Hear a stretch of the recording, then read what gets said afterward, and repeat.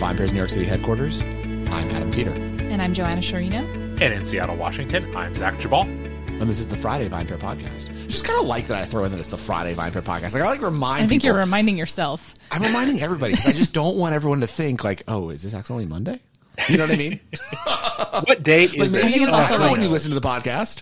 It's going to be extra fun when it's Friday. I mean, I'm going to be extra. Yeah, that's a good way to put it. extra. We all know that old show. Anyways, so on this Friday's episode, we're talking about bubbles. And one bubble specifically. Not like there's only one bubble in the One bottle, but how did the bubbles get made? I don't know. Maybe you should listen to Wine 101 if you need to learn that. Hosted by VinePair Station Director Keith Beavers. You know, he's a great episode on Prosecco. Really great episode on Prosecco. But we're going to talk instead about more of the just rapid and dominant rise of this wine. I feel like Prosecco is just fucking everywhere. When did it first become very popular? Oh God, at been about least a 10 decade. years ago. Yeah. At least 10 years ago. But it's really interesting because I definitely remember very clearly the shift post 2010 when people went from calling it champagne to actually knowing it was Prosecco. There's like a very clear like, oh no, fucking Prosecco. Well, I think even starker for me was people stopped calling every sparkling wine champagne and would call things that were not Prosecco, which was like a mind fuck. I mean, so what do you think, Zach, as someone who's worked the floor, Yeah. what do you think is the appeal? What has caused it such a massive appeal of Prosecco specifically? Because there's lots of sparkling wines. Almost every wine region in the world makes a sparkling wine. But Prosecco has really just taken off in a way that no other sparkling wine really has besides champagne. And champagne is at such a different price point and is viewed so differently by wine connoisseurs. You know, it's more nuanced, it's more intense. There's more labor that goes into it. Like, so yes, they're both bubbly, but that's basically where they end. Overlap, yeah. So I'm curious, like, what you think is like what's caused Prosecco to be just so dominant. Okay, so I think this is actually a couple of answers, but they're all in one way or another tied to availability and price. So the first of them is that Prosecco across the board, whether you're looking at your absolute least expensive Prosecco up to your, kind of premium Proseccos, is just so much less expensive than champagne. And again, we track the rise of this, and it's not a surprise that like Prosecco's big boom starts in a period of like economic turmoil, right? The Great Recession is when it first starts really picking up. People are like, I want to drink bubbles, but I'm not drinking champagne when the stock market's in the shitter. Like, I can't do that, right? I mean, some people could and did still, but a lot of people either had to shift their purchasing habits or felt compelled to. And that goes from individuals, and it certainly goes for restaurants and stuff like that. And so you started to see the glass pour list, to kind of harken back to Monday's episode, shift from the glass pour sparkling wine default for restaurants being champagne to being Prosecco. Like, it was a very different landscape in that period of time, right? Prosecco was cheaper. You could offer a glass pour of sparkling wine for $10. You didn't have to charge $16, $17 because you didn't think you had clientele willing to do it. Right. So that's one piece. The second piece is that Prosecco, especially the big brands, are ubiquitous wines in the U.S. these days. They're widely available. They're very consistent. People know exactly what they're getting. And that really appealed to people in a way that even the big champagne houses, there is no one, I don't think, Adam, you or Joanna, you could correct me if I'm wrong, but I don't think there's anyone who could match in terms of scale the biggest Prosecco producers just in terms of volume available. I mean, the only ones that are like, a couple of Cava producers or others who produce a similar amount of liquid. And that allows for that ubiquity, means you can find these Proseccos that you might like in every grocery store in the country, right? If you want. And that's a big thing for people too, right? They see a label they recognize, they see a wine they recognize, they go, I like this. It's $11, it's $13, it's $9. I'm going to grab it. I'm going to be happy with it. And the last piece of this, and I think this is really important too, and it's something that I think I want to come back to later in this conversation, is Prosecco didn't carry the champagne baggage, right? It didn't feel stuffy. It didn't feel only for celebratory occasions. It was Right. it's a brunch wine, right? It's a brunch you wine, can pour orange juice in it and no one's gonna be like, "Are you a fucking monster? What are you doing?" Like, Who are you?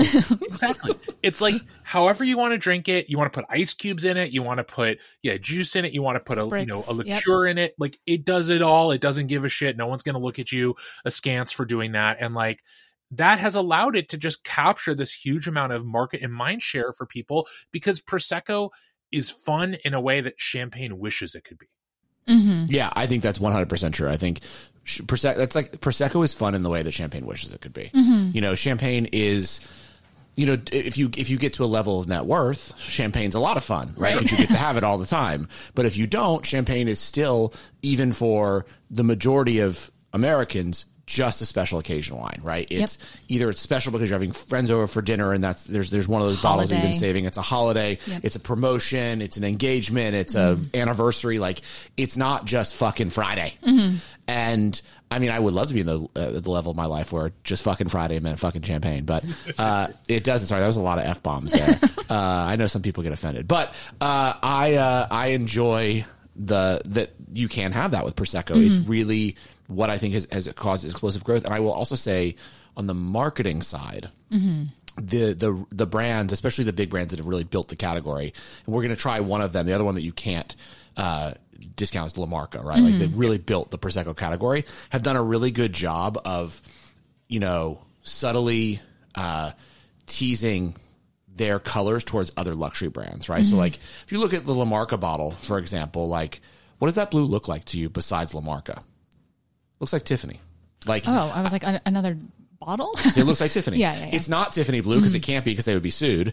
But it looks like that blue, like that point. light blue means luxury. If you look at the Mio Netto bottle, right? That looks a little bit like a very famous champagne brand, right? But it also looks like a very well-known luxury clothing brand. So like they use those colors. Like if you look at some of the other brands out there, like Zonin is now bringing red in that looks a lot like, you know, Ferrari and things like that. Like there's a really ideal color scheme that people are using that signal luxury, but then you still have the price point that's accessible. And I think that's very unique to Prosecco, whereas a lot of champagne still has like the crests and the baggage, unless they're champagne that their brands everyone knows, right? Everyone knows what Veuve looks like because it's Veuve, or what Dom looks like, or Krug.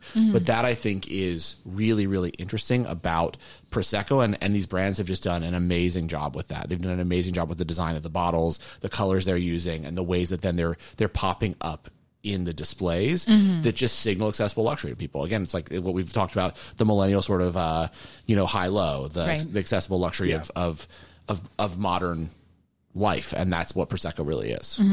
I think a factor that plays into this as well is that for a lot of people, Prosecco is like the first alcohol you're drinking, maybe. Like for young people who are going to brunch, they're ordering Prosecco. And so it's affordable celebration for them as well, and then that's something that they continue to carry with them for the rest of their lives. Like if they're going to go, and again with the brand loyalty, like they know that that's amongst the sea of Proseccos, they know that bottle is a good one and they can get it, and it's $13 or $15. And for the younger generation, you know, that's just like a very consistent thing that they can have. Yeah, 100%. I also think there's a flavor component that's important to note here too. In addition to Prosecco being kind of, you know, fun and cheaper, and so therefore you can kind of throw stuff at it, and you're not gonna feel like a jerk for doing so.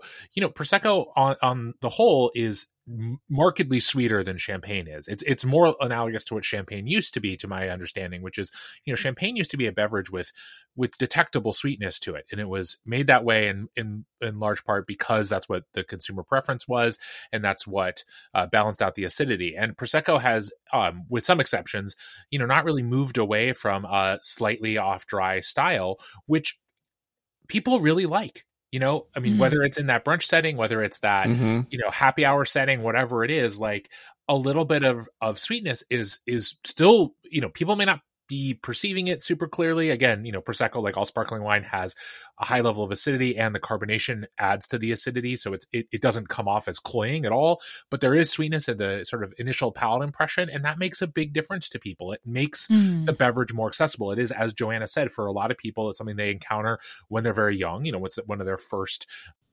alcoholic beverages, maybe one of their first wines that they consume either illegally or legally. And that element of sweetness is hugely important for getting people attached to it. And I think that is something that maybe champagne and its sort of zeal for, brut nature, no dosage, totally bone dry as the sort of the benchmark for the category, might be wise to think about just whether or not that is in fact serving them in the long run. That's interesting. Yeah. Does champagne care though? No. No, I mean, especially with their numbers recently. I mean, Champagne just outsold in the U.S., Great Britain for the first time. So at least for right now, I think they're doing just fine. Yeah. But I mean, we had producers, as we discussed before when we were producing our Champagne list for this last year, who we're really sorry we can't submit samples. We literally don't have anything in stock. So they're doing just fine recently. But I do agree with your point there, Zach, where I think that's what has hooked Prosecco into the hearts of so many people is that it's that accessibility when you first have it, right? And it's very versatile too. Right. Yeah. There's a lot that you obviously get, it's a lot of fresh fruit. Yep. And it's very refreshing. And so there's not you're not trying to understand the brioche, right? You're not sitting here being do I understand this? Do I appreciate it? What is this? There's a lot of secondary aromas and flavors with champagne that you just don't get with Prosecco. Yeah. But the other thing that I'm interested about with Prosecco is that the other thing we've seen in the last few years, which I'm curious about, is yes, Prosecco has been extremely dominant, but now you sort of see a lot of these brands branching out with higher premium cuvées, right? These DOCG cuvées and things like that.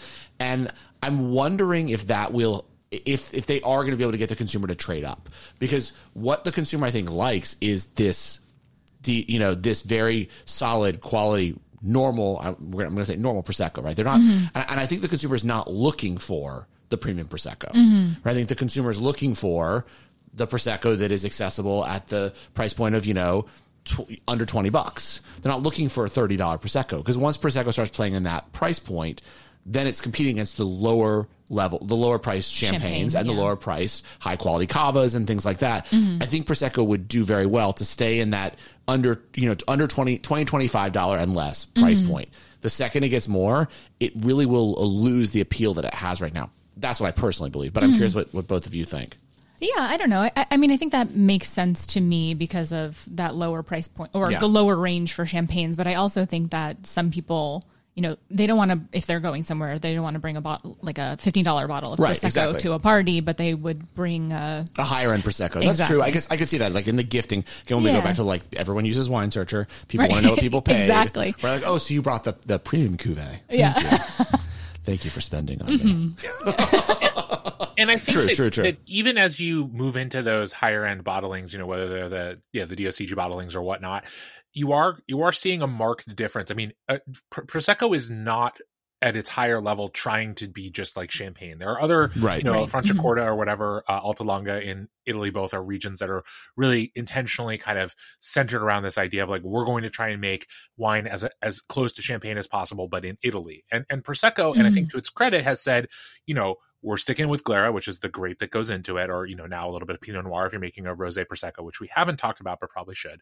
And similarly, we're going to instead emphasize, in a lot of these cases that we're pulling either from a specific hillside, a rive, as they're called in the region, or from within the sort of classic Prosecco region in Conegliano Valdobiadene.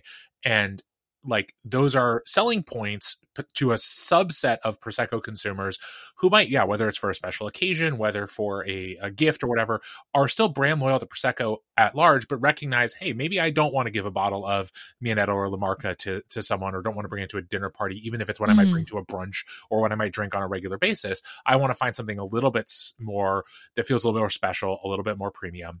And Prosecco, I think actually, I disagree with you, Adam. I think it's good for Prosecco to have options for people in those categories because they exist for sure. Fair. I don't think it's, I'm not saying that all these producers are going to say, actually, fuck our DOC Prosecco. We're just going to shift over to producing, $35 bottles of single rive Prosecco DOCG, like that's not happening, and it won't happen and shouldn't happen. But having a product that is recognizable to people, that carries still some of that element of fun and frivolity that Prosecco has so tapped into, but gives someone what feels like more of an elevated experience from time to time, is, I think, probably a wise strategic move. Mm-hmm. Yeah. Okay. I stand corrected. No, I think this is very fair. Mm-hmm. Thank you. And I would encourage people, if you have not tried some of those premium Proseccos, you should. They're really good. No, they are good. They are really good. I mean, we have a nice list of them on the site. We do have a nice list of them on the site, and they are really good, and there's some really interesting ones.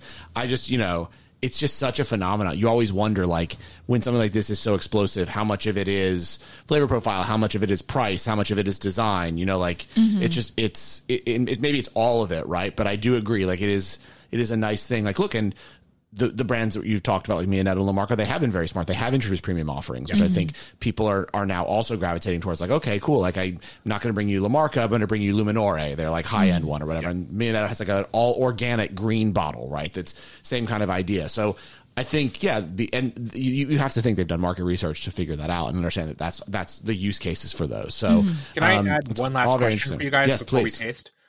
Do you how much of this is just because people like Italy better than France? I mean, I like Italy better than France. Really? Oh, fuck yeah. Interesting. Just like their wines, or everything about it. Okay, I'll take it. Everything. As an Italian American, I'll take it. The wines, the people, the culture, the food. They're just the best people. They're like the warmest. There's like this is a total aside, but you've asked the question, so I will tell you. So before having anything to do with VinePair, like when I was just in Italy and you go taste with someone there, they treat you like you're the most important person, whether or not you're in wine. And when I've now been in VinePair, it's the same fucking treatment. And that is a compliment. Yeah. Right. It is. And I have not had the same treatment in other countries that maybe make brie. It's just it's not the same. France is a great country. Like, love the cuisine, but like the snobbery is just way too fucking much, man. And the Italians are just it's just an incredible country. Yeah. And I think that even for people who haven't traveled there, who haven't experienced that, like ambiently, culturally, French things have an air of snobbery to them. And some people, and in some areas, and like I think that helps Champagne in its own way. And I think there are ways in which like it redounds to the benefit of producers in various places, that like France has this air of sophistication and the ne plus ultra, that they talk about all the time, that Italy, I mean, I think can match, but it just isn't as sort of integral to our American ideas of these countries. And Italy is the fun place, right? It's more approachable. Yeah, there's no American equivalent, or there's no French equivalent in America of Olive Garden, right? No one would conceive of a French themed restaurant where if you're here, your family, and like that shit resonates with people, I think. There's an honesty to it, like to the wines, to the people. There's an earnestness, like, and again, that's not to say that the French wines. I love Champagne. We all know that. I love Burgundies and Bordeaux. I love these wines too, but like, there's just something about Italy that feels like a hug. That feels like a hug. Sometimes a hug that goes on too long, but dedefinitely a hug. It's Friday. So yeah, maybe it's a long hug. Is it too long? Maybe. I mean, maybe. But it's and I think that's why, again, Prosecco has done so well, is that it's just this approachability, and that, in our culture, there is something about La Dolce Vita that, France has done I think the reason that the Italian wines that do well is the total difference in the cultures, if we're talking from a marketing perspective on what we believe, right? So in France is all about haute couture, like beauty, premium, high end. In Italy, there is that, but it's almost more of an effortless style. It's obviously like, great clothes come from Italy, great cars come from Italy, but then there's an accessibility to that feels somewhat. I think Americans have always struggled with the attainability of France. Like if you've read some of the fashion articles, they talk about like, what is it about French people that they look so high end and we can't match that? Whereas with Italians, like, they look so high end, but I could also do that. Like they make it look easier. It's just a white shirt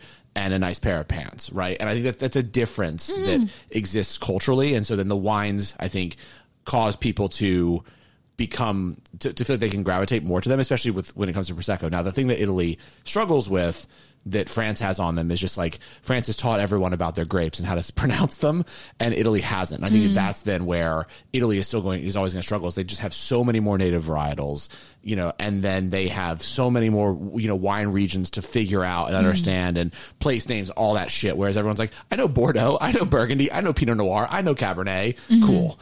But Prosecco is just like what Italy hopes would happen with every single one of its regions. It's just boom.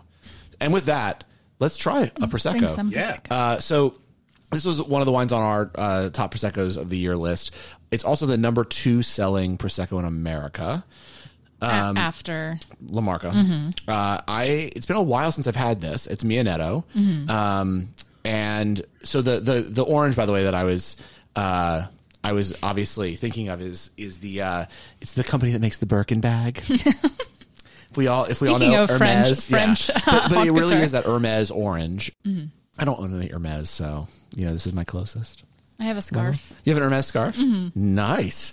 But I think again, this is what we're talking about. It's this connection to a different luxury product. It's giving that signal. This orange looks very regal. But yeah, when's the last time that either of you had Mia Netto? I don't think I've ever. No, I have had it before, but it's been a while. You can't not have ever had it. Have you ever had a fucking Aperol Spritz? No. I've had it for sure. Yeah, no, actually, kind of recently, my sister-in-law and I like to drink Prosecco sometimes, just, on the weekend. And this is a bottle we always get. So, because we know it. I mean, I think too, like Mia Netto for a while, I don't know if they still do because Campari now has their own Prosecco, but I think for a while they had like a strategic partnership with Aperol. Yep. And so you would see them in marketing campaigns together and stuff. I think that also helped the brand a lot. Smart. Well, the label's kind of also that Aperol Spritz color. It is. Hermes color, but I think the Spritz color helps too. Yeah, it's good. It's like totally exactly what you want. Ours isn't even in our glass. Oh, sorry. Well, I got started early. It's Friday, man. What do you want? Hey. Okay. So yeah, I mean, it's been a really long time since I've had Mia Netto. Let's try this. The suspense is killing me, Adam.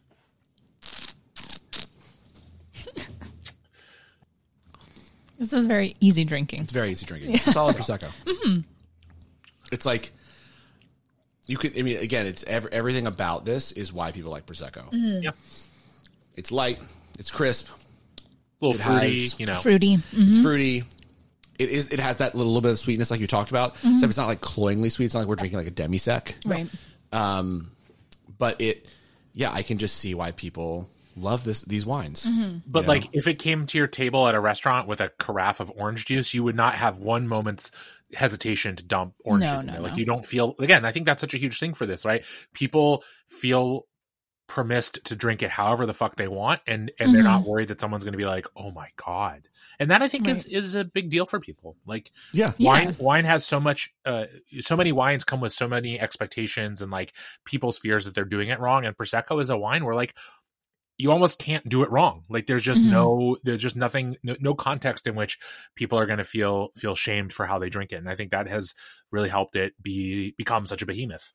I mean, I think, to close this out, but thinking about this, when there's definitely been other wines and wine regions that we've worked with in the past on the marketing side at VinePair that have gotten very angry whenever someone on our integrated marketing team, it's like, the ad sales marketing side, has suggested like a campaign that involves using their wine in any kind of cocktail or anything that would be not just their wine as their wine. I think brands like Mia Netto and others, most Proseccos, have been really smart to say, fuck it. Like, we're fine with you doing it that way, as you're saying. Like, this alliance with Aperol and the Aperol Spritz, and like, just shows that, yeah, we're fine with that. We celebrate that. And then you're right, Zach. It just then makes people feel way more comfortable with the wine to say, cool, if I want to take this and like mix it with orange juice, that's totally cool. It's awesome. Well, happy Friday, guys. Happy Friday. Yeah. I hope you have great weekends, everybody out there. If you have a favorite Prosecco, let us know. Hit us at podcast@vinepair.com, and I will talk to you both on Monday. See you then. Sounds great. Thanks so much for listening to the VinePair podcast. If you love this show as much as we love making it, then please leave us a rating or review on iTunes, Spotify, Stitcher, or wherever it is you get your podcasts. It really helps everyone else discover the show. Now for the credits. VinePair is produced and recorded in New York City and Seattle, Washington by myself and Zach Jabal, who does all the editing and loves to get the credit. Also, I would love to give a special shout out to my VinePair co-founder, Josh Mallon, for helping make all this possible, and also to Keith Beavers, VinePair Tastings Director, who is additionally a producer on this show. I also want to, of course, thank every other member of the VinePair team who are instrumental in all of the ideas that go into making this show every week. Thanks so much for listening, and we'll see you again.